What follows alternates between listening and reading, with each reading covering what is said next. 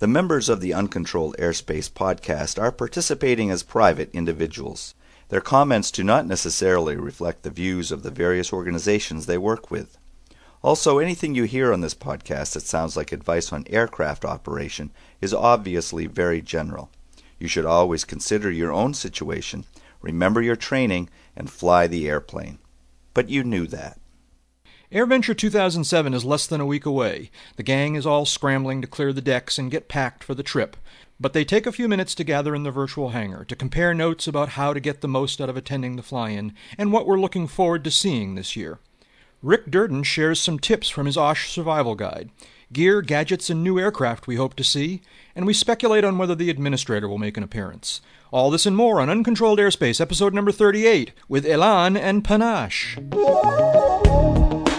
And he did knife edge to knife edge snap rolls the length of the north-south runway at 10 feet. There's airplanes and helicopters and hot air balloons and seaplanes and gliders and ultralights and warbirds and experimental store-bought airplanes out the wazoo. What more could a growing boy or girl ask for? When you arrive at Oshkosh, you are surrounded by people, and everybody gets it. All right, everybody understands this love of airplanes, this passion for flying. Welcome, folks, to episode number 38 of Uncontrolled Airspace, the General Aviation Podcast. This is our special pre-AirVenture episode where we're going to compare notes about some of the ways to get the most out of visiting the Oshkosh Fly-In and also talk about what highlights we're on the lookout for this year. And so we're going to have some fun with this. And with me here in the virtual hangar this evening, we're recording this one in the evening. It's Monday evening. What day is today? Well, what date is today? Monday the 16th. Monday the 16th. What year? Who's on first? That's a very, very good question. I'm relatively sure it's 2007. With me here in the virtual hangar this evening, Dave Higdon. Dave is talking to us from Wichita, Kansas. Dave is an aviation photographer, a senior editor at Kit Planes magazine, and the U.S. editor for London's World Aircraft Sales magazine. Hi, Dave. How you doing? Oh, doing great, Jack. Good evening, everybody. All the airplanes in the air, ships at sea, and all you that would wish you were. We wish we were, too. It seems like we did this just... We did do this just the other day. Yeah. We did the previous episode 2 days ago. But 49 hours ago or that's something right, like something that? like that, yeah. We got to stop meeting like this. Also here this evening in the virtual hangar is start to talk. Our friend Jeb Burnside. Jeb is talking to us from Springfield, Virginia. He is a freelance aviation journalist, currently serving as editor-in-chief of Aviation Safety magazine, and also as a contributing editor to AvWeb Biz. Hi, Jeb.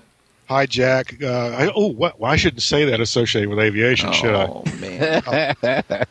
I've told you that story before, right? When I was in high school, I went out with a girl whose dad was a United 747 captain.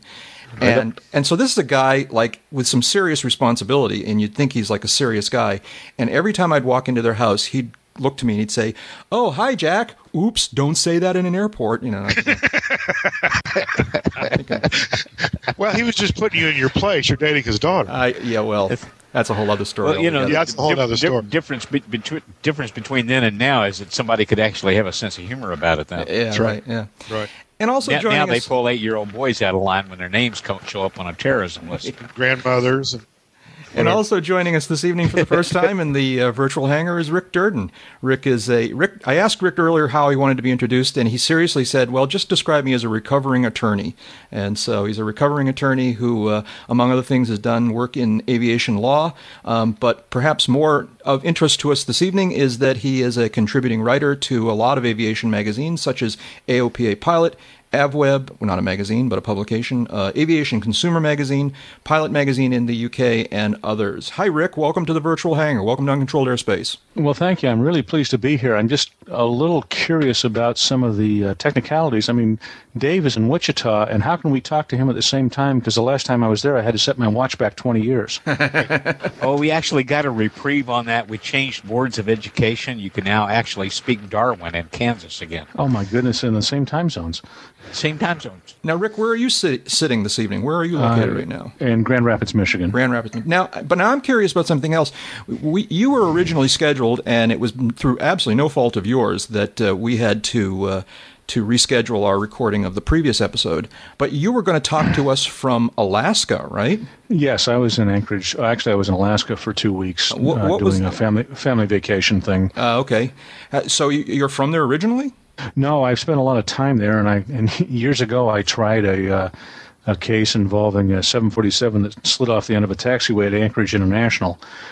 So I've spent a lot of time there, and I love it there, but the amount of sunlight in wintertime there is just a little too short for me.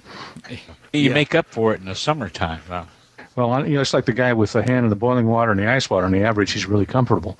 Yeah, right.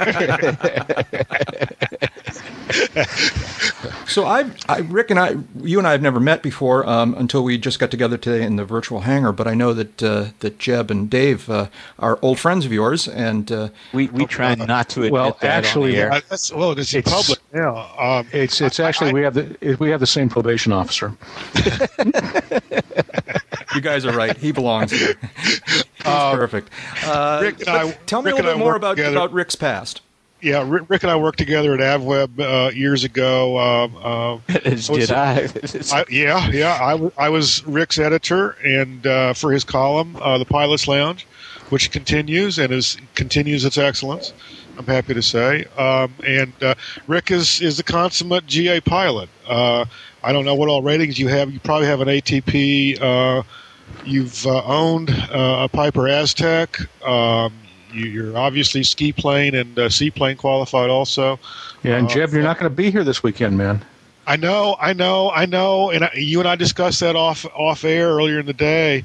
And my schedule for the last several years, this one included, simply will not afford me an extra weekend in front of. Look, Jeb, I throw 2 parties a year. In February, we fly airplanes on skis on frozen lakes, and in July we fly the same airplanes on floats on lakes that are liquid. So you got to show up, man. Rick, here's the deal on the ski plane thing, man. In February in upstate Michigan, it's freaking cold up there. That's why we apply alcohol to the pilots. There you go. All right, I know you got. See, you got an answer for everything, and that's okay. And you're right, though. I have been remiss. Remiss is the word. Yes, thank you. You're an editor. You know the big words. Missing out. I depend on Bill Gates to do my spell checking for me. There's your mistake right there. Well, let's move on along here to the subject of the evening, because anyway, punchline is Rick's good people. He's one of us, as the saying goes. I've already gotten that idea. It's becoming very clear. To our listeners, probably by now also. So we want to talk about AirVenture 2007 and some of the things. Is that coming up already? Yeah, man, oh man, is it ever? And we want to talk a little bit about some of the things that one might need to know in order to get the most out of the week, and maybe talk about some of the highlights that we think are going to be happening this year in particular. So, Rick, I know one of your claims to fame is having accumulated a survival guide. Is that right? Well, yes. I guess I've been going to AirVenture just about every year since 1972, which would cause me to lay things end to end and not reach a conclusion. But some years ago, we put together a survival guide for AvWeb on how to approach it. Mm-hmm. Mm-hmm. Well, let me. I've made a few sort of notes about things we might cover in this area. But let's begin with a little snippet of an audio comment that we got from one of the uncontrolled airspace listeners recently. This is from. Well, I think he introduced himself, so I'm just going to play this. Hey, Dave, Jack, and Jeb. This is Lyndon in Michigan calling in. Just wanted to say thanks for such a wonderful podcast and resource for learning flying. Your guys' time is well spent bringing your listeners the news and information that you do each week, so thanks a million. After 21 years of flying, I've decided to make the voyage to AirVenture for the first time. With that, I was just wondering any tips or information for the first-time pilot as it pertains to the arrival, parking, and departure experience. I do have the NOTAM. I was an early requester, so the EAA sent me their nice hardbound copy. I've read it. I'm ready to fly it status quo, but just wondering what being in the traffic, what the arrival will be like, parking, and then once you decide to leave, how quickly or easy it is to get in and out of EAA AirVenture for the first time. So thanks a million, guys. Good flying. Look forward to a million more UCAP episodes. Bye-bye. So maybe, first of all, thanks to Lyndon in Michigan. Absolutely. And, great. Isn't that great serendipity? I mean, when, we hadn't gotten that call when we originally scheduled to have Rick on. So yeah, this being late works out. So what can we tell people about the challenge of flying into AirVenture for the first time or for the second time? Jack, if I can jump in. Absolutely. And I guess I take it real seriously because I lost a friend flying in there a few years ago. Because it is frankly the very busiest airport in the world for slightly over a week. And if you sit back and think about it, would you be willing to fly into Atlanta Hartsfield or Chicago O'Hare without preparing yourself? And Oshkosh is busier. So I feel quite strongly that going in there, it's utterly, absolutely, and completely essential that you have a hard copy of the NOTAM, that you've read it, that you've marked it up, and that if you've got somebody in the right seat with you and passengers with you, that they've looked at it and you've briefed on how to do the approach and how to do the arrival so that you are prepared for it. Secondly, take your flight review now. Go out and fly with an instructor and get current and get good current, because it is essential that you can fly your airplane on speed within plus or minus 5 knots and plus or minus 50 feet when you do that rip on arrival, and that you can fly the airplane on speed when you're on final and land on a dot. It's maybe I'm overreacting, but people die going in there. And I don't think you're overreacting at all. I think far too often people think, this is not going to be that big a deal. And then they show up and they're overwhelmed by the number of airplanes in the arrival with them. They're overnumbered by the number of eyeballs looking at them from the runway sides. They get transfixed and suddenly they don't remember anything. And that's right. I mean, I was there. I left on the last day one year, and there's a Bonanza approaching. He is the only airplane in the pattern approaching on the very last days on right downwind for 27, and this guy can't even fly the pattern. He flies downwind slowly. When he turns to go to base, he just continues turning all the way toward the runway. 3/4 of the way through the turn, he stalls the airplane and crashes the airplane on the runway and cartwheels off of it. Right. I mean, there's no excuse for this sort of thing, and it's very, very visible, and we give general aviation a black eye. Well, when Jeb and I think Jack was with us and a couple of others the night before opening day last year. Sure. We were watching arrivals to runway 9 from our accommodations. We're lucky enough to have a window view of the approach end of the runway, and we watched for about 20 minutes in absolute awe of some of the chaos that we were seeing out there. And then it ended badly with a guy pranging his RV by coming up short of the runway. Oh, the guy that flipped his RV? Yeah. Yeah, I remember that. On runway 9, Yeah. Yeah, he's got the whole opera stage in front of him, and a little bit of crosswind, and he couldn't even line it up with the runway, and he wound up short and off to the side. Mm-hmm. Oh, and we saw some really... it's a 2-syllable word. Bizarre. Man, stuff happened there in that 20 minutes we were watching. I mean, you remember that, Jeb? We were dumbstruck. Absolutely. We figured, all right, there's one. There's 2 airplanes that really don't know what they're doing, or there's one guy that's really showing his ass. And all right, it's like the first evening arrivals, you expect one. But they kept coming, one after the other, and we're like, wait a second, someone's going to get hurt or bend some sheet metal here, and sure enough, that's what happened with the RV driver. Well, unfortunately, it was somebody hurting themselves and not involving anybody else, because some of the stuff we saw could have taken out, more than the instigating airplane.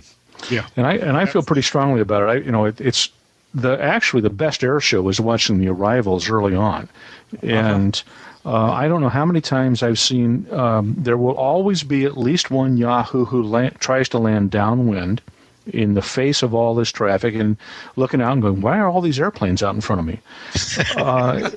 And you got to wonder. At the same time, I have to give credit where it's due. And I have seen guys that were in the very last portion of the flare, exactly where they're supposed to be, about to touch down on the dot, and all of a sudden their windshield's full of idiot coming the wrong way. And the controller's screaming, bonanza, go around, and the guy manages to take that power lever and stick it into the fuel injection unit and go around successfully and manage to dodge the moron. There's no doubt. And so there's some good guys there. And the thing that bothers me is the half-wits, the guys that can't fly the airplane, that haven't got the NOTAM, aren't listening. I mean, geez, the last 3 years, if you listen to 22.8 and 22.9 as you're approaching Oshkosh, you will invariably hear some genius saying, I'm going to Oshkosh, I haven't got the NOTAM, can somebody read it to me? Right. Rick, you may have it happens at Sun and Fun too. Yeah, you may have seen this passed around after last year's Oshkosh. There was an audio file, an MP3, that was going around. Yes.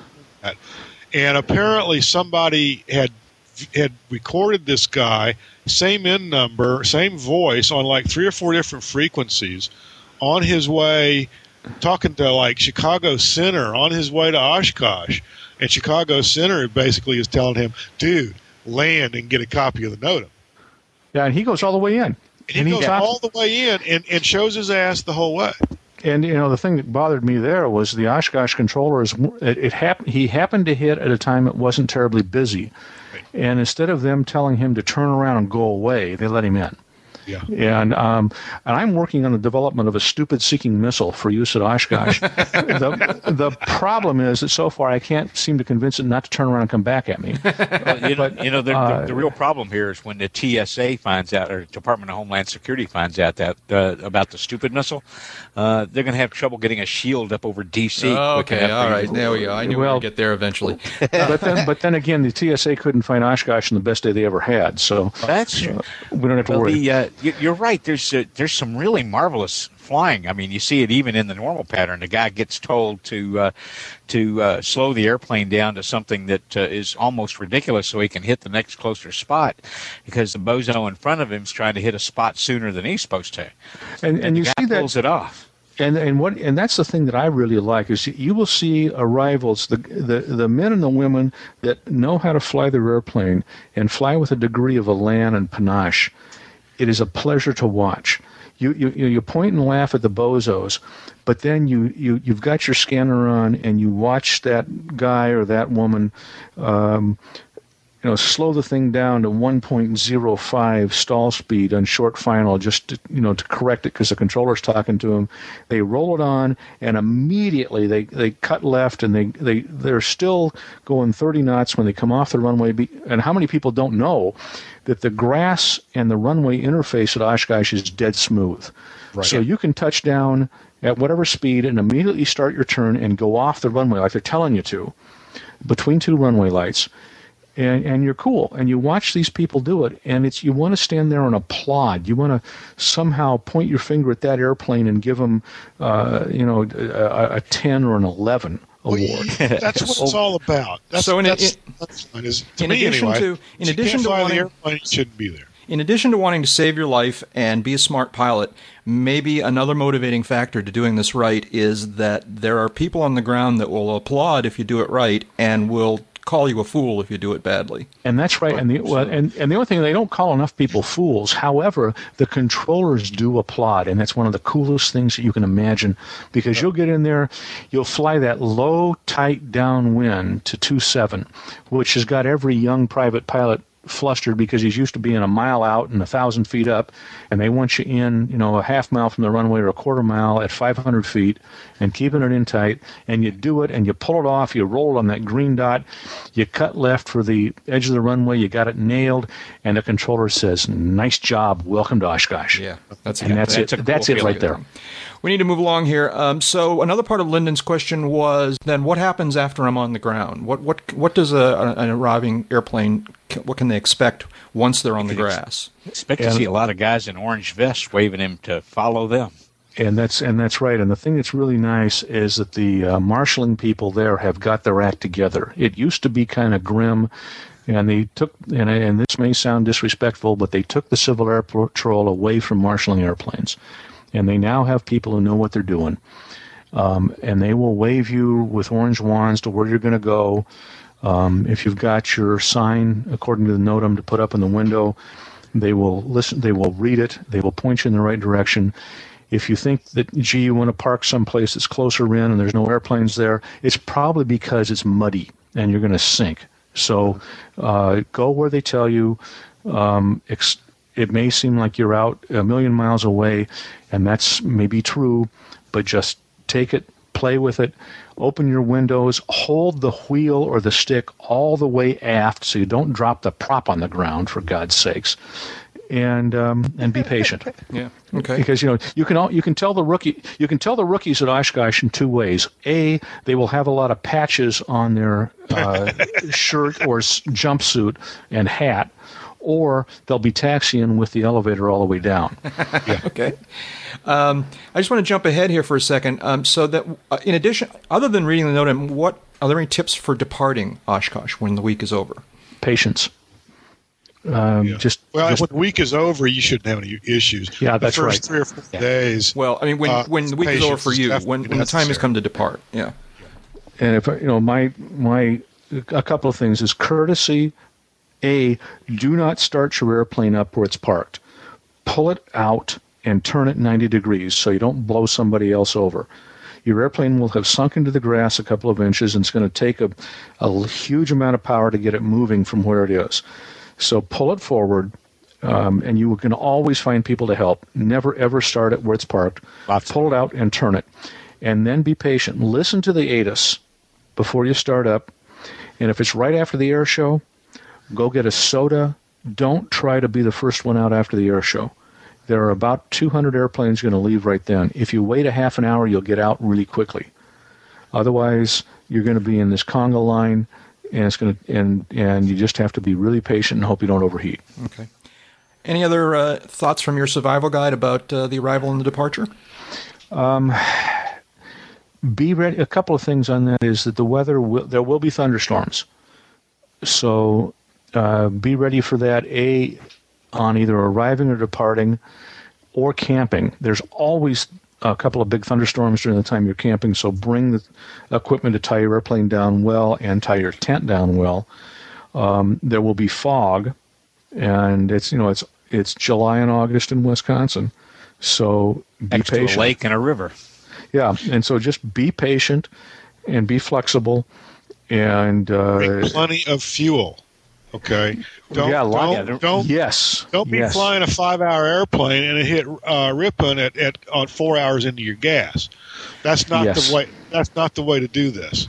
Something could close the airport for reasons beyond your control, right. And you could either get stuck holding out there and facing the decision of whether to go to Appleton or Fond du Lac.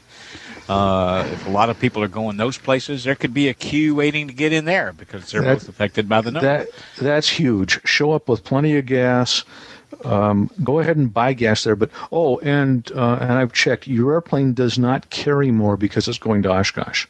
That's right. Yeah, that's right. There used to be a little thing in the FARs, I don't know if it's still there or not, about Alaskan airplanes where you could legally load them like 10% over gross. Yeah. But it doesn't apply for Oshkosh.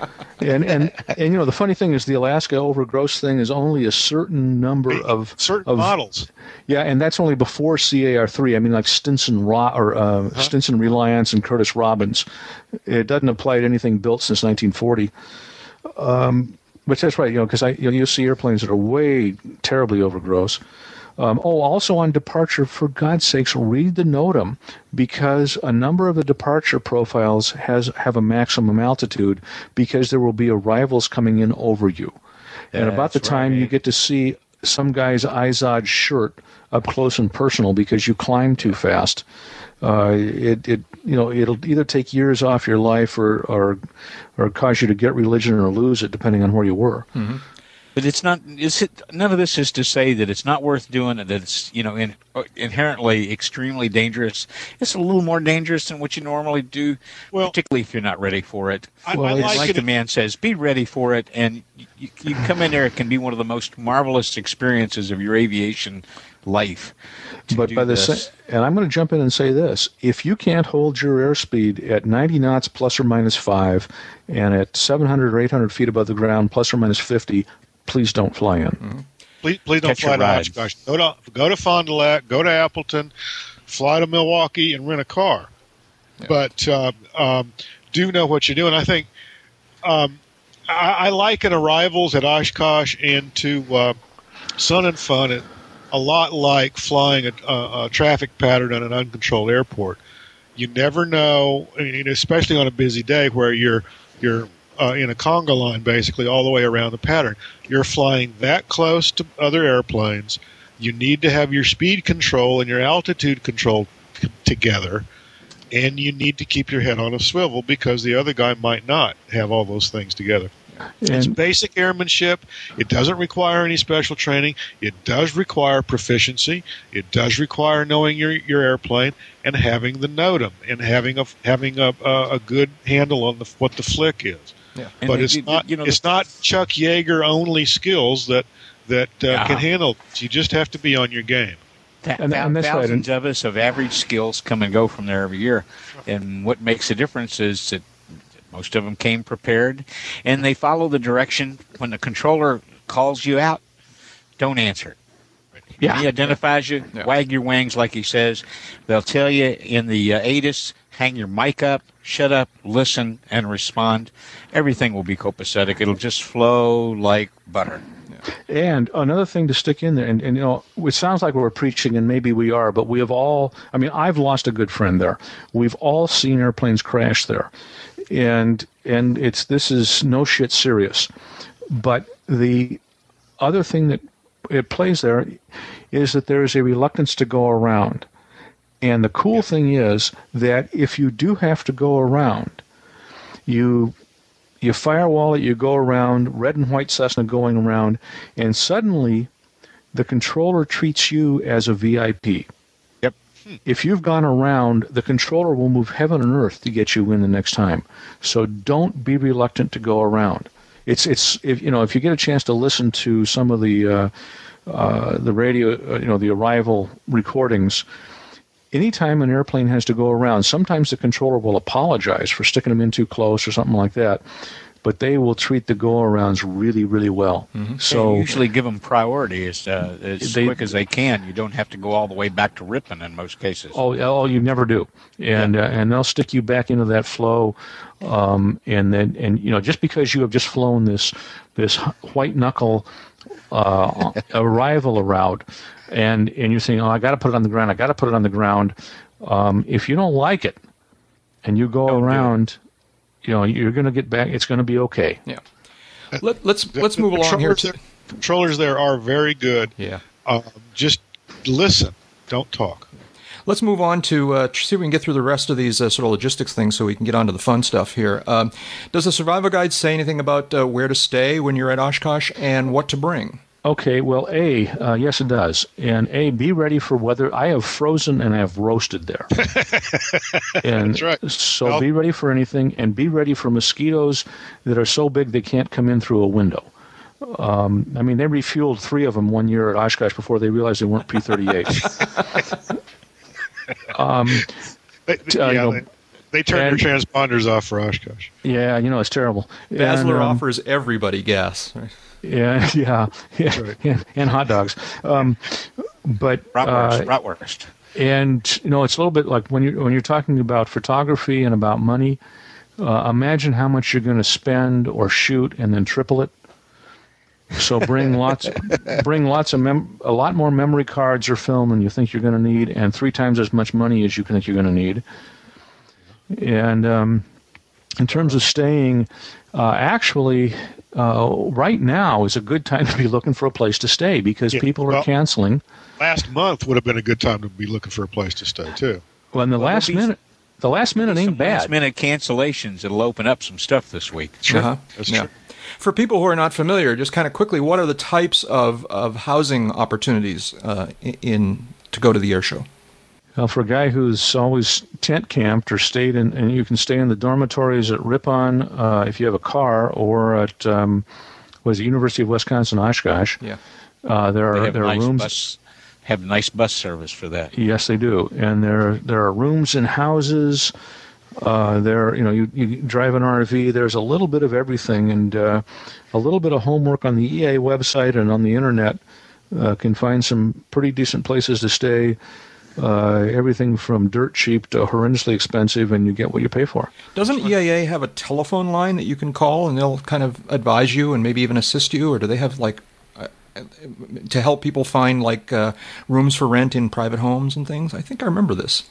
Oh yeah, there's an EAA housing operation. That's what I'm thinking of. You can go through. Absolutely. Yeah, it's internet, and it's also you're right, telephone line. Before we move on to the more fun stuff, any other sort of logistics suggestions and tips for people who are perhaps coming for the first time? Yeah, that's pretty much it. Be ready for the heat and the cold. Wear very comfortable shoes because you're going to walk a lot. Bring be patient. Pair. Yeah. Be patient. Be courteous. Bring much more money than you can imagine. And read the NOTAM. Read the NOTAM. Get your smile on and be prepared to say hello, how you doing, to far more airplane junkies than you've ever seen in one place at one time. Yeah. So some of the fun stuff that you'll encounter when you get to Oshkosh and to AirVenture. First of all, a blatant plug, and those of you who've been listening to the podcast for some time now know that Dave Jebb and I are members of the staff during the week of AirVenture Today, which is the show daily newspaper. It's the little tabloid paper that's given out for free in boxes all over the convention grounds. Tabloid-sized. Tabloid-sized, that's right. Jeb, will you help me with the big words this year? Yeah. Can I buy a vowel? Rick, anyone who uses elan and panache doesn't need an awful lot of help with the big words. We want to urge everyone to aviation. I mean, we're pretty proud of the work that we do with AirVenture Today during the week, and we think it's a great resource for people who want to get the flavor of the event and find out what's going on each day and find out some of the fun things that happened the day before.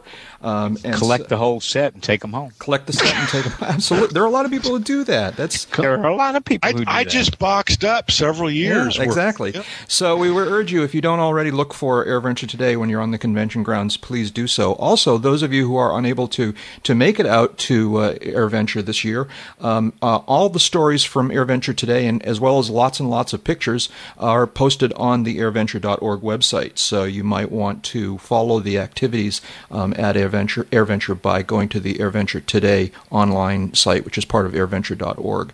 So that's my little plug for the work that we do while we're out there during the convention.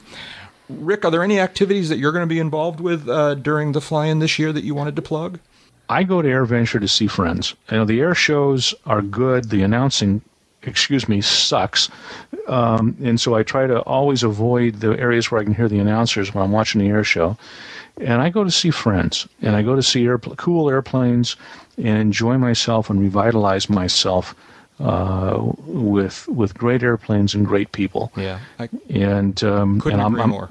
And I'm going to go to the a lot of exhibits and a lot of booths, and I'm going to probably buy way too many books. And I may, I'm going to check to see what seminars are happening at the various forum buildings while I'm there. because those are invariably good. Yeah, I mean, there's some incredible stuff that happens there. I want to hear more about some of the ones that you've listened to, that you've been to in the past that you're like. Let me do one more little bit of business here before we move on, though. One more reminder. We've been reminding people for a couple of weeks now, but I just want to make sure everyone knows about this. And I actually have some new information from the last episode. We are going to be recording Uncontrolled Airspace episodes number 39 and 40 while we're out there in Oshkosh. They are going to be recorded on Monday, the first day of the convention, and Sunday, the last day, or the final day of the convention. They will be aired. The actual recording sessions will be broadcast live on EAA Radio, which we're really thrilled to be working with them. And so if you're out in the Oshkosh area and you'd like to listen to the live version of the podcast, which sometimes can be interestingly different than the one that gets posted on the net. As opposed to the ones we do dead. That's right. Are going to be we're going to be doing on Monday evening at it's going to be just after the air show is concluded, which is typically around 6 o'clock, give or take. So that's 6 p.m. Central Daylight Time if you're out on listening on the radio. So that's the first one, Monday, and then on Sunday, July 29th, we're going to be recording the podcast at 9:30 in the morning, and we'll be posting that one on the net later that day. At 9:30 in the morning on that particular Sunday, Jack, it may be just you and Dave. You think? Oh, okay. Well, we'll have to talk about that. There'll be beer. Yeah, it's not just for breakfast anymore. That's right. Well, I was going to say, just offer him Starbucks. That'll get him. That could do it. So, like I said, we're going to be on EA Radio. If you're out in the area, they are, and this is some of the new information, they are on AM 1210, and they are also on FM 100.7. So wow, with the FM, huh? Yeah, so if you're in the area out there, there's a couple of different ways that you can listen on a regular old radio. Also, I confirmed today that they are, in fact, going to be streaming on the Internet. So if you are anywhere in the world and you'd like to listen to not only the podcast, but many of the activities throughout the week, the air show announcers, which truly are a mixed bag, but if you'd like to hear about the things that are going on, they're there. The Theater in the Woods shows are on the EA Radio. All that stuff is streamed live on the Internet, and so you can go to the airventure.org website, and there'll be a link in the sidebar there that will tell you how to listen on the Internet. And, of course, we'll be posting the podcasts on the Internet and on our website as well as usual.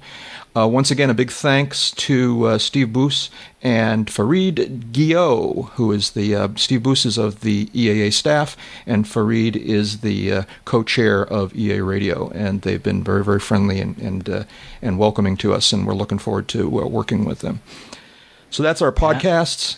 And then finally, I know we're just kind of try and wrap this up, is let me play a little piece of audio here. This is way too professional for our podcast, but I'm going to play it anyways. Here it is. Catch Podapalooza this year at Oshkosh. Organized by the guys at The Pilotcast, you can meet and listen to the guys at Uncontrolled Airspace, Jason Miller of The Finer Points and the CFI Cast, Will Hawkins of the Student Pilot Flight Podlog, Steve Tupper, Stephen Force of Airspeed, and of course, Pilot Mike, Pilot Kent, and Pilot Dan of The Pilotcast. Others may be there as well. Podapalooza is tentatively scheduled for Friday, July 27th at 5:30 at Forum Number 2. The time and place are subject to change up to and during the event, so check the schedules when you arrive to be sure of the right time and place. How often have you had the chance to actually meet the voices in your head? Podapalooza 2007 at Oshkosh. Don't miss it. Voices in your head. I love that. That's very well done. How often you get to meet the voices in your head? That's my favorite. I like the part about could be changed midstream. Yeah. So now we're here, now we're not. Yeah. 30 years ago, I would really worry about that part. Yeah. It's Jeb. Flashback. That's that little promo was produced by Stephen Force of the Airspeed Online podcast, and he did an awesome job with it. It just sounds way too professional for Uncontrolled Airspace, I'm afraid. But we appreciate the inclusion of our. But we're looking forward. We're looking forward to participating in the Podcastapalooza on Friday at 5:30 in Forum Building Number 2. Come on by and say hi to us. And I have no idea what that's going to be like, but we're going to be there, and we hope to meet a lot of friends. Bring beer. Bring beer. That's right. That's right. Okay, enough of all this crazy business stuff. Let's just talk about AirVenture and going to Oshkosh. And you guys have already talked a little bit about some of the things that you enjoy. What other things are your personal favorites each year when you go out to Oshkosh? Well, I think Rick nailed it. At least he nailed it for me. It's the people you see. Some people you really only see once a year at Oshkosh, and everybody's got a smile on their face. Whether they're faking it or not, they seem happy to see me. It's all good. It's all good from that standpoint.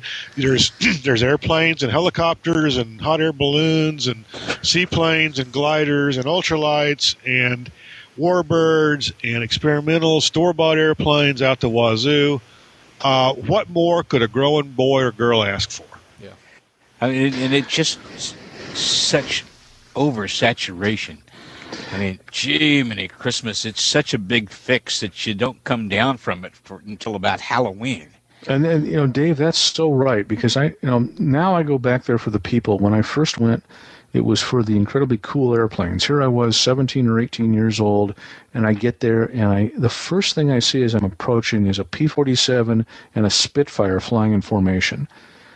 And it's just yeah. Well, that's how I still speak, but it was. Rick's exactly right. I took a buddy of mine in there back in 02 or 03. The guy is an ATP. He's an airline pilot. Oh, I remember this guy. Flies a jet on a schedule with a well-known logo on the side of it. Okay, it was his first trip to Oshkosh. We had to divert to Appleton for weather or a closed runway or something. We get to Appleton, we rent a car, we drive down 41, and we're like halfway between the last two exits. And I'm slowing. And my buddy turns to me and says, Jeb, I don't want to dissuade you from you're driving the car. I don't want to interrupt you or startle you or anything, but there's a Ford Tri-Motor behind us. and it was just and other people I've had. I remember one other year, I was like the next to last airplane to land before the air show, and the people, the good folks at Ripon were saying, "Dude, hurry up," because they're closing the airport if you don't get there in a hurry. So I got two other guys with me who had never. You had Lee and Jerry with you, right? I had Lee and Jerry with me. I had two other guys with me who'd never been to Oshkosh. So I firewalled it at about 1,200 feet off the ground. We're doing like 180 knots, just screaming up the railroad tracks. And we turned final from about 3 miles out. It's a little hazy. And the closer I'm flying the airplane, I've done this, been there, have the T-shirt, literally. And I'm just shooting the final down to 9 on an afternoon right before the air show. And they're like, oh, my God. The closer we got, the haze dissipated and the details started to come into focus. It was like kind of flying out of a cloud into clean air, but it was like a revelation on their part. And we had the opportunity. We rolled all the way to the end of 9, and because of what we were asking for in the way of parking, they taxied us all the way down in front of the flight line. Wow, yeah. Right before the air show was going to start, and they were. I had to clean the seats. It was I mean, it's kids in a candy store, isn't it? Yeah, it really is. About 4 years ago, this very close friend of ours here in Wichita, elderly gentleman, used to fly a lot, and then he started a family and a law firm and all this stuff, and he kind of he sold his 170A Cessna, and he got out of it. And so when we met, he kind of took a little interest in what I do for a living. And 4 years ago, for about 2 months, I was hearing about how it was just a coincidence that he and his wife had to be at a wedding in Green Bay the weekend before Oshkosh, and then in Chicago the weekend that Oshkosh is running. And it's like, boy, I wish I knew how to come by and what to look for. And it's like, Bob, why don't you just ride up with me? I got 3 empty seats that are going one way or the other. So after some arm twisting, brought him and his lovely Bob and his lovely wife Carolyn along. We landed. It was Friday before the show, and it was still opened on Tuesday in those days. Yeah. So we've got an empty field. There's maybe like 24 airplanes scattered hither and yon around the showground. It's dead empty, except for this Antonov 224 that was below us on the ramp when we shot final to 1-8. We taxi off. We're looking dead at the nose of this Antonov taxiing out, and he's going, do you think they're going to let us get around? Yeah, Bob. We taxi around. We go over, shut down, get our car, get everything squared away, get checked into my hotel. Bob and Carolyn, stay the night. Then the next day, they're off to Green Bay. 2 days later, they come back. They come back just before sunset. They're coming down 41, and they're saying, does it seem like there's a lot more cars around here now than there was a couple of days ago? And they get the ramp off there that swings you over 41 and points you east and is looking just about dead down runway 9. And it was, oh, my freaking God. Where did they all come from? They called me on the cell phone. It was at the Rubber Chicken Party. Uh-huh. And it's like, Can't believe this. All these what are you doing? Where? How did they all get here? And I said, well, Bob, most of them flew. We had really big trucks. That's right. And that's what it is. And when it's time to go home from Oshkosh. Yeah. Because you hear a Merlin start up. And you turn and you say, "Oh, it's just another Mustang." Yeah. And then you know it's time to go home. I want to give you another perspective. I agree completely that one of the, especially after like the third or fourth year you've gone, you go more for the people than for the airplanes. The airplanes are great, and you never, we never get tired of the airplanes. No. But the people become the best thing. And here's another perspective on it. I realized this one of the first 2 or 3 years that I was going to Oshkosh, is that those of us who love airplanes and love flying, we live most of our life out in the world among people who don't get it, who don't understand our passion, who think we're crazy, who think, they just don't get it. Well, they're right. Well, you're talking about realists. And you're always just sort of, okay, well, and so when you're walking down the street and an interesting airplane flies by and you stop to look at it, you realize that people are looking at you going, wondering what's going on, all right? But when you arrive at Oshkosh, you are surrounded by people and everybody gets it, all right? Everybody understands this love of airplanes, this passion for flying, and the handful of people who are there for other reasons and don't quite get it realize they need to be quiet, Sit down, shut up, and hold on. Everyone gets it. One of the first years I was at Oshkosh, we were sitting at a picnic table at a restaurant back when there were restaurants just outside when the fence line was much closer in, and we were sitting at this picnic table having lunch. And numerous times, and we're talking about airplanes and talking about whatever, and a couple of different times during the conversation, some interesting and or loud airplane would fly by, and everyone at the table would just kind of, no big deal, we would just all kind of pause the conversation, and we'd kind of look up and we'd watch the airplane fly by, and then when the noise had diminished, we'd all kind of go back to our conversation and continue, and it was totally natural, like, oh, wait, we have to look at this airplane, everybody gets it, it's just a wonderful environment to spend a week and a half in, and that's one of my favorite things about going to Oshkosh. It's just very well phenomenal. stated. So what else? Let's see now. Not only talking to your friends, because we all have over the years accumulated, present company included, a lot of Oshkosh friends. But another thing is the great opportunity to go and make new friends, to talk to strangers. It's like I said, everybody, gets it. We all have something in common, and you can just walk up to people and say, hi.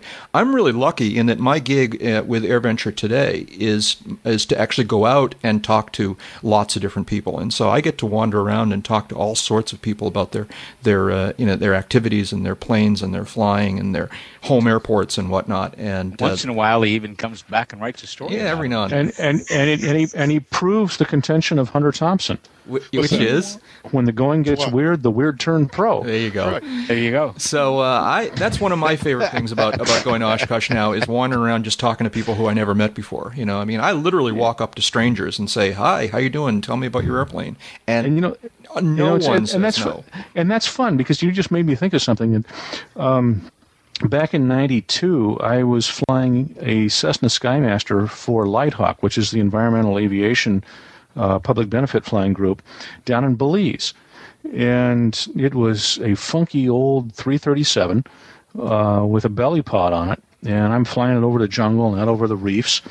And then I lose track of the airplane. 2 years ago, I taxi in, get waved into parking in row 514 in Oshkosh, shut the airplane down, and my daughter and I get out, and there facing me is that same 337. No kidding. And so I walk across the alley there and start talking to the people that own it.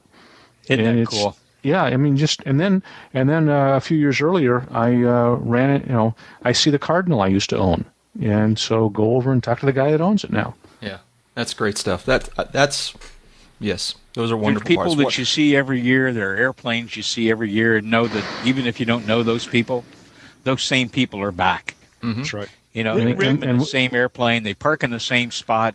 And we all know the secret handshake.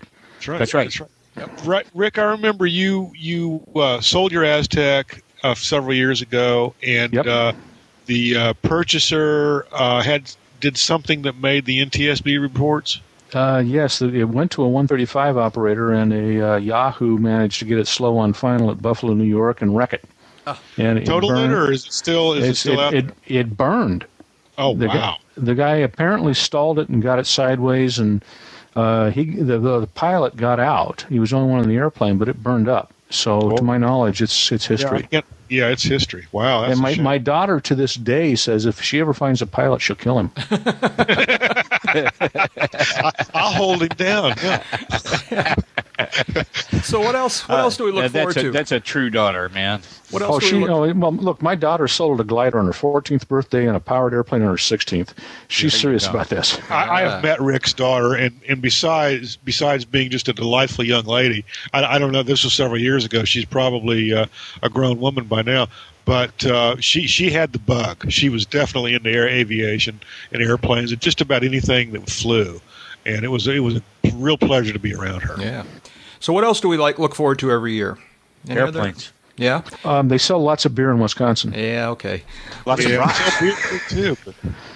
This is where we learn to love Leinenkugels. That's right. Yes, actually, that's true. Yes. Okay, and when Leinenkugels showed up in my neighborhood liquor store here in Wichita, Kansas, it was about 2 weeks after Oshkosh, about 5 years ago, and I came in the door and it's like Leine's Red and Leine's Creamy Dark and their Honey Vice, and I turned around and deja buddy vu of mine all over. worked behind the cash register, and I said, "Wow, when did you guys started carrying Leine's?" And he said, "Carrying what?" I said, "Leinenkugels, this beer down here." And he hollered at a couple of coworkers and says, "Hey, Dave knows how to pronounce the name of that new import." I suppose the liquor store owner had probably been to Oshkosh. The distributor put him onto it. Said it was this new quote unquote small batch brewery in Wisconsin that was starting to develop a regional following. And Dave, I got to interrupt. I don't know which disturbs me most: that the various types of Leinenkugel brews that they actually manufacture and ship, or that the liquor begin to know all of them. Or that That's the liquor just 3 or 4. See, the thing that really has me hung up, though, is the liquor store guys know you by first name. Oh, hell yeah. And Jeb, you know what's even worse? Is that I know that in 1978, Newsweek magazine rated American beers and rated Leinenkugels the best. No kidding. Really? In what year? 1978. 78. Well, yeah. And it was just before Oshkosh. The technology you were already old enough to drink. No, the EAA today... Technology has improved just a little bit since then. That's the only Jeb, point I would... The reason that happens was that because there was a party I went to at Oshkosh that year. There parties at Oshkosh? No. It's a vicious rumor. And it's a professional conference. We all go to seminars. Jack, we have to snip this part out. Yeah, okay? I know. Okay. But anyway, I was with a friend of mine who had a pickup truck, and I had a hand truck rolling 5 cases of Leinenkugels out of a liquor store, and the picture in the Oshkosh Daily newspaper, not the EAA newspaper, the Oshkosh newspaper, right. The next day was EAA visitor, putting money into local economy. Because I'm rolling a hand truck out of a liquor store with 5 cases of Leinenkugel. You got to leave this in. I mean, geez, it's part of the local color and the local flavor. I'm not taking it out. It's all right. What else should we tell our listeners? I've never gotten over the fact that these numbers started Leinenkugels. It's got to be German or something. We got to bring this back full circle. It would be, a very unfortunate thing if someone filled their airplane with Leinenkugels, got it out of CG, and crashed, taken off. So you got to Jeb, it's 20 pounds per case. So do the numbers. So remember, 20 pounds. It will take more than 5 cases to do this. I understand. Well, but depending on the airplane. But so just assume it's 20 pounds per case of Leinenkugels. So when you load it, do the weight and balance. See, my problem is I cube out before I gross out. Yeah. Jeb, after you drop me off, you got space for a lot more Line so we can get it here. That's true. It's like we say at the beginning of every podcast. Anything you hear in this podcast, it sounds like advice on aircraft operation. It's obviously very general. Okay. and purely the opinion of those who stated it and not of the EAA. That's right. Absolutely. And as nor the Leinenkugel beer Corporation. What else are we going to see this year at Oshkosh? What are we looking forward to? Beer. Yeah, okay. What I look forward to is the air show, because about once every 5 or 6 years, there will be something at the air show that causes you to go, "Oh my God." Oh yeah, really. And in the mid 70s, it was Gene Soucy as an 18-year-old who showed up in a single seat S1 Pitts, and he did knife edge to knife edge snap rolls, half snap, 1.5 and 2.5 snaps, the length of the north-south runway at 10 feet, and the smoke didn't vary more than about 2 feet up or down. Some years later, the Italian military team showed up, and I cannot pronounce it, the Tricolore, or Italian team showed up, and their solo pilots were tail sliding their jets. And I was standing next to Corky Fornoff, who at the time was doing the routine in the BD-5 jet aerobatic, and we're standing there having beers watching the air show, and we're talking, and he says, "Oh my God, I've been trying to tail slide a jet for years, and about half the time I flame out. I can't do it. How are these guys doing this?" And then the Concorde shows up back before they extended the length of runway 18, and Captain Cook rolled that airplane on the first 10 feet of that runway. Yeah. And I'm waiting for, we have all of the nonsense from the announcers who were playing to the county fair crowd. I just wish the announcers would change their patter for Oshkosh, because they do the same thing they do to the Rubes all year long, because they got a more sophisticated audience at Oshkosh. But if you sit there and you watch, and if you've been to air shows before, you wait for something. The guy and Wayne Franklin, when he put the little GE jet engine underneath his Waco, that was worth watching. Yeah, that was amazing. And you watch Patty Wagstaff, who, because she's a woman, she can handle higher G's than a man can, and she does square corners. And you watch Sean Franklin, who, thank God, has toned down his act, so he's going to survive maybe. Sean Tucker? Sean Tucker, excuse me. Okay. Because, the first 2 years he flew, you figured he's going to die right away. But now he's... Rick, I remember watching him do inverted flat spins. Yeah. To the point where you couldn't see him above the trees. Yeah. And the whole crowd's up on its feet, because everybody is sure that this is the accident that's going to stop the show. Yeah, and and I was there the year that they were doing the routine in the BD-5J, and the thrust attenuator stuck, and the guy crashed short of the runway and wasn't hurt. But the other thing that's going to be happening, it won't be this year, but it may be next or the next, is there's another Ford Trimotor being assembled. And a guy is going to be doing Howard Johnson's routines. Back in the 30s, a guy by the name of Johnson did aerobatic routines in a Ford Trimotor, which is what Bob Hoover duplicated in the Shrike. But this is in a Ford Trimotor doing loops and rolls and engine out stuff. Really? And it looks like it's going to happen again in the next couple of years, so that's one to watch for. So, I'm kind of curious about this new act that Sean D. is bringing to the show this year. It's called the Collaborators. And Sean Tucker in the Oracle Challenger. It's time to watch, man. I mean, it may happen. You never know. It doesn't happen very often. It's 5 or 6 years between times, but I always watch. Yeah. This is a new 4-plane act that Sean's organized. Yeah, I read something about season. that just recently. That sounds interesting. And there's there's 2 matched airplanes. There's 2 extra 300Ls and an Edge 540 and Sean's Oracle Challenger biplane. Going to be flying an act together in the show on July 25th and July 27th, Wednesday and Friday up there, and I want to be out on the flight line to shoot that. Call me and tell me to get my ass outside. Sure. Yeah. Get your ass outside. What else are we expecting this year? Are there any new products or announcements or controversies that we're going to be hearing about while we're out there? Yeah, I think if you like the Garmin 496, you're going to love the 596. Why?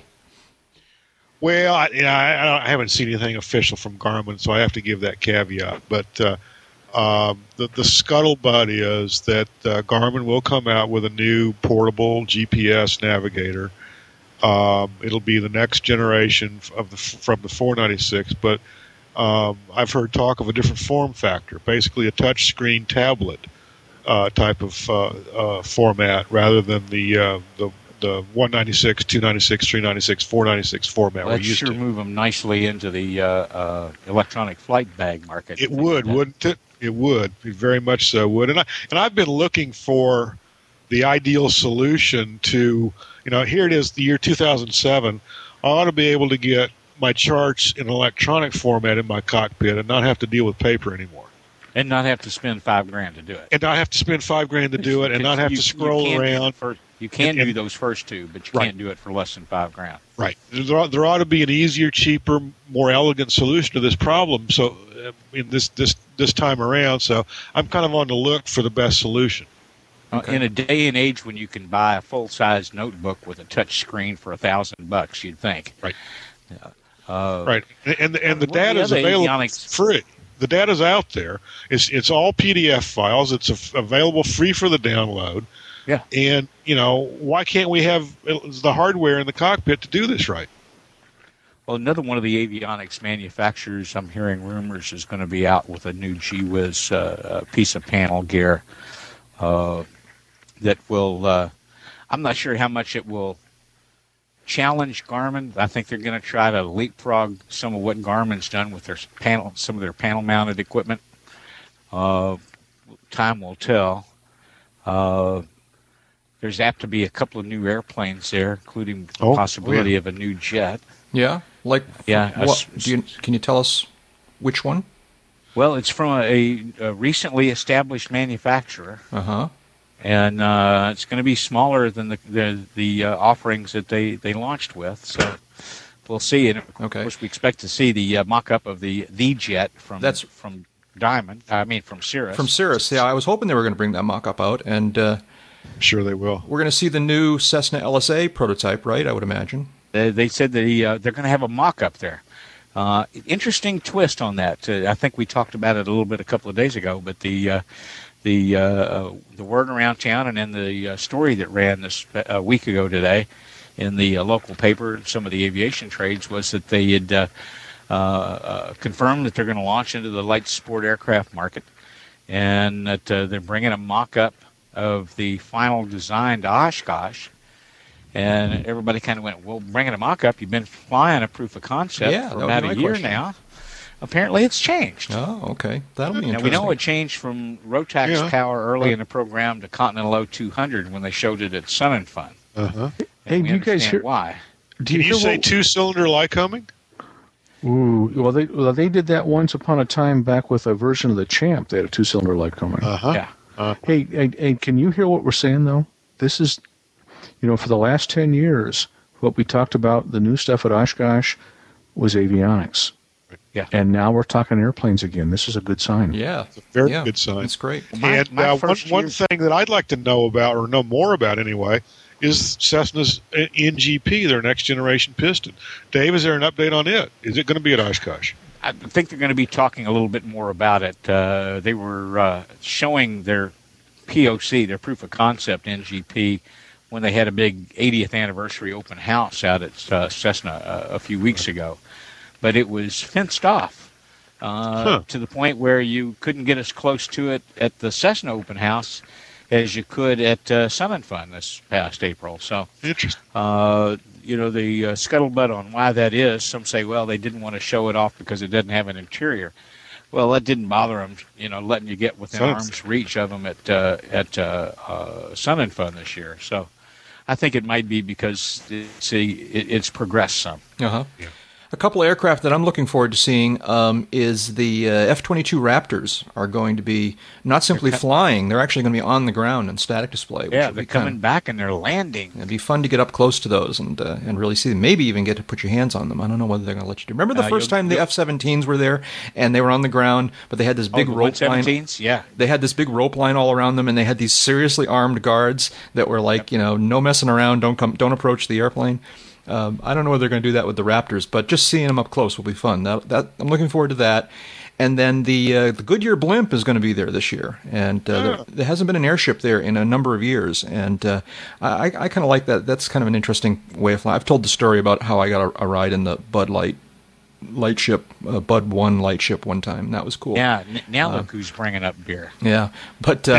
But I especially like watching the ground operations for the airships, and I don't know whether they're going to bring it to the ground over at Pioneer Airport again like they did in the past. But that's where they usually park them. But if get a chance to watch that is a lot of fun, if you ask me. So what else? Any other? Is the administrator going to get taken to task this year? Is she going to show up? I wonder if she'll have the guts to show. I wonder. Well, it wouldn't surprise me at all if she doesn't. She's mostly irrelevant at this stage. Yeah. Now, for those who are not familiar, there's an annual, very boss. Called Meet the Boss, where the FAA administrator speaks and takes questions, and it can get fairly exciting sometimes. And one can imagine that it would get quite exciting this year with all the controversy about user fees and FAA funding. But that is an interesting question. I haven't seen a schedule. I suppose one of us could go on the net and see whether or not it's listed as a forum. But Jeb, are you on the short list for nomination for the next administrator? I am not on the short list, but I am one of the contributing editors. Okay.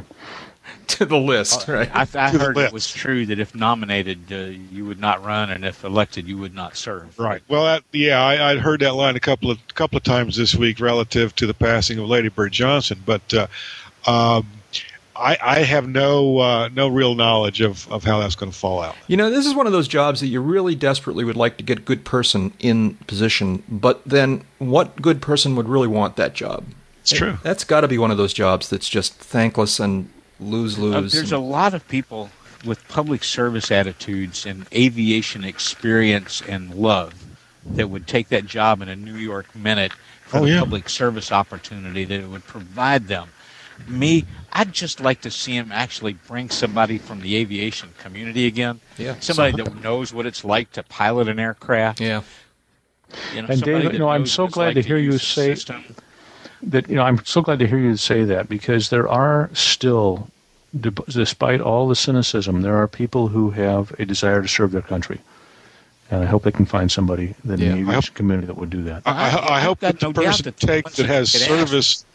Go ahead, Dave. I'm sorry. I got no doubts that some of the names that have been floated before would do it. But it seems like we have trouble getting around the idea that it's got to be somebody connected somewhere with a peripheral aviation gene, rather than somebody that's actually worked in it, lived in it, flown it. I mean, I don't remember a better person in that job, despite the problems that he had with his bosses, than Donald Lincoln. Donald Lincoln was a retired Navy admiral. He was a combat pilot. He was a GA pilot. He was an ex-Piper executive, a sailplane pilot. When Don came to that gig, it was strictly for what he could do for his country, because Lord knows he didn't need the hassle and he didn't need the money. I won't say it will be nice. It would be nice for the next administrator to be a pilot, to have all of aviation as their top priority, not just certain segments of it. With that having been said on the record, let me simply state that the Meet the Administrator, Meet the Boss session is formally scheduled for the 26th of July, which is a Thursday, 11:30 a.m. to 12:45 in number 7 Honda Pavilion. So it is on the schedule. They It is on the moved it? schedule.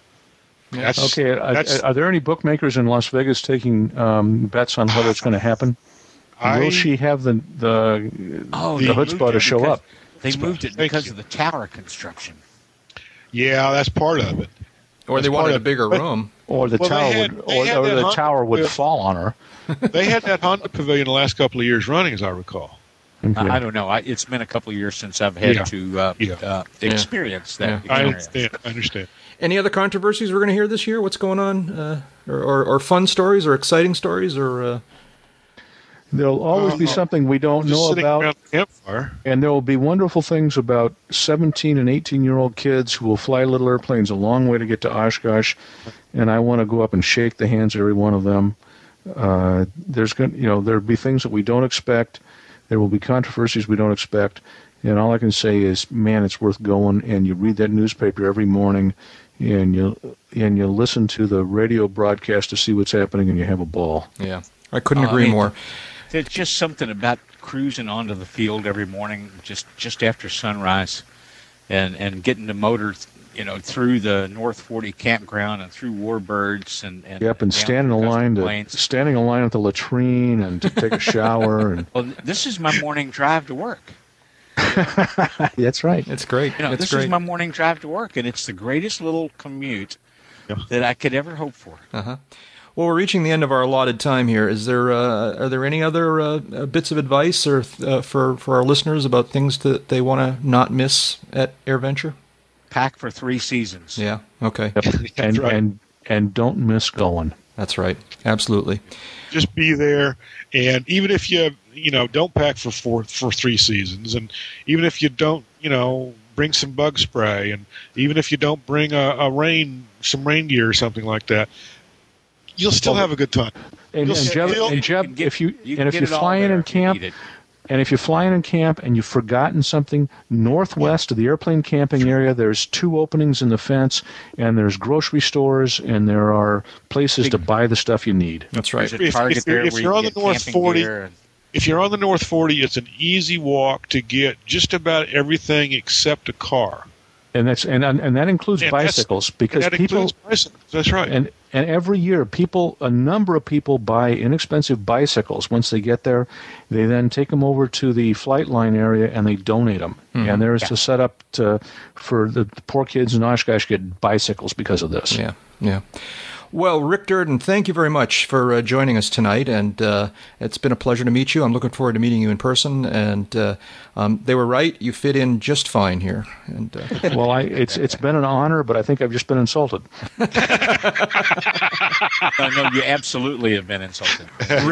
Rick doesn't apparently have his own web presence, but I bet if you Google his name, you're going to discover a lot of interesting things he's written over the years, and we'll put a link to that in the show notes so that you can dig out some of the things he's written about. Jeb Burnside, you can learn more about Jeb and his work and his writing at jebburnside.com, also aviationsafetymagazine.com and avweb.com. Dave at davehigdon.com. I am Jack Hodgson at jackhodgson.com and aroundthefield.net.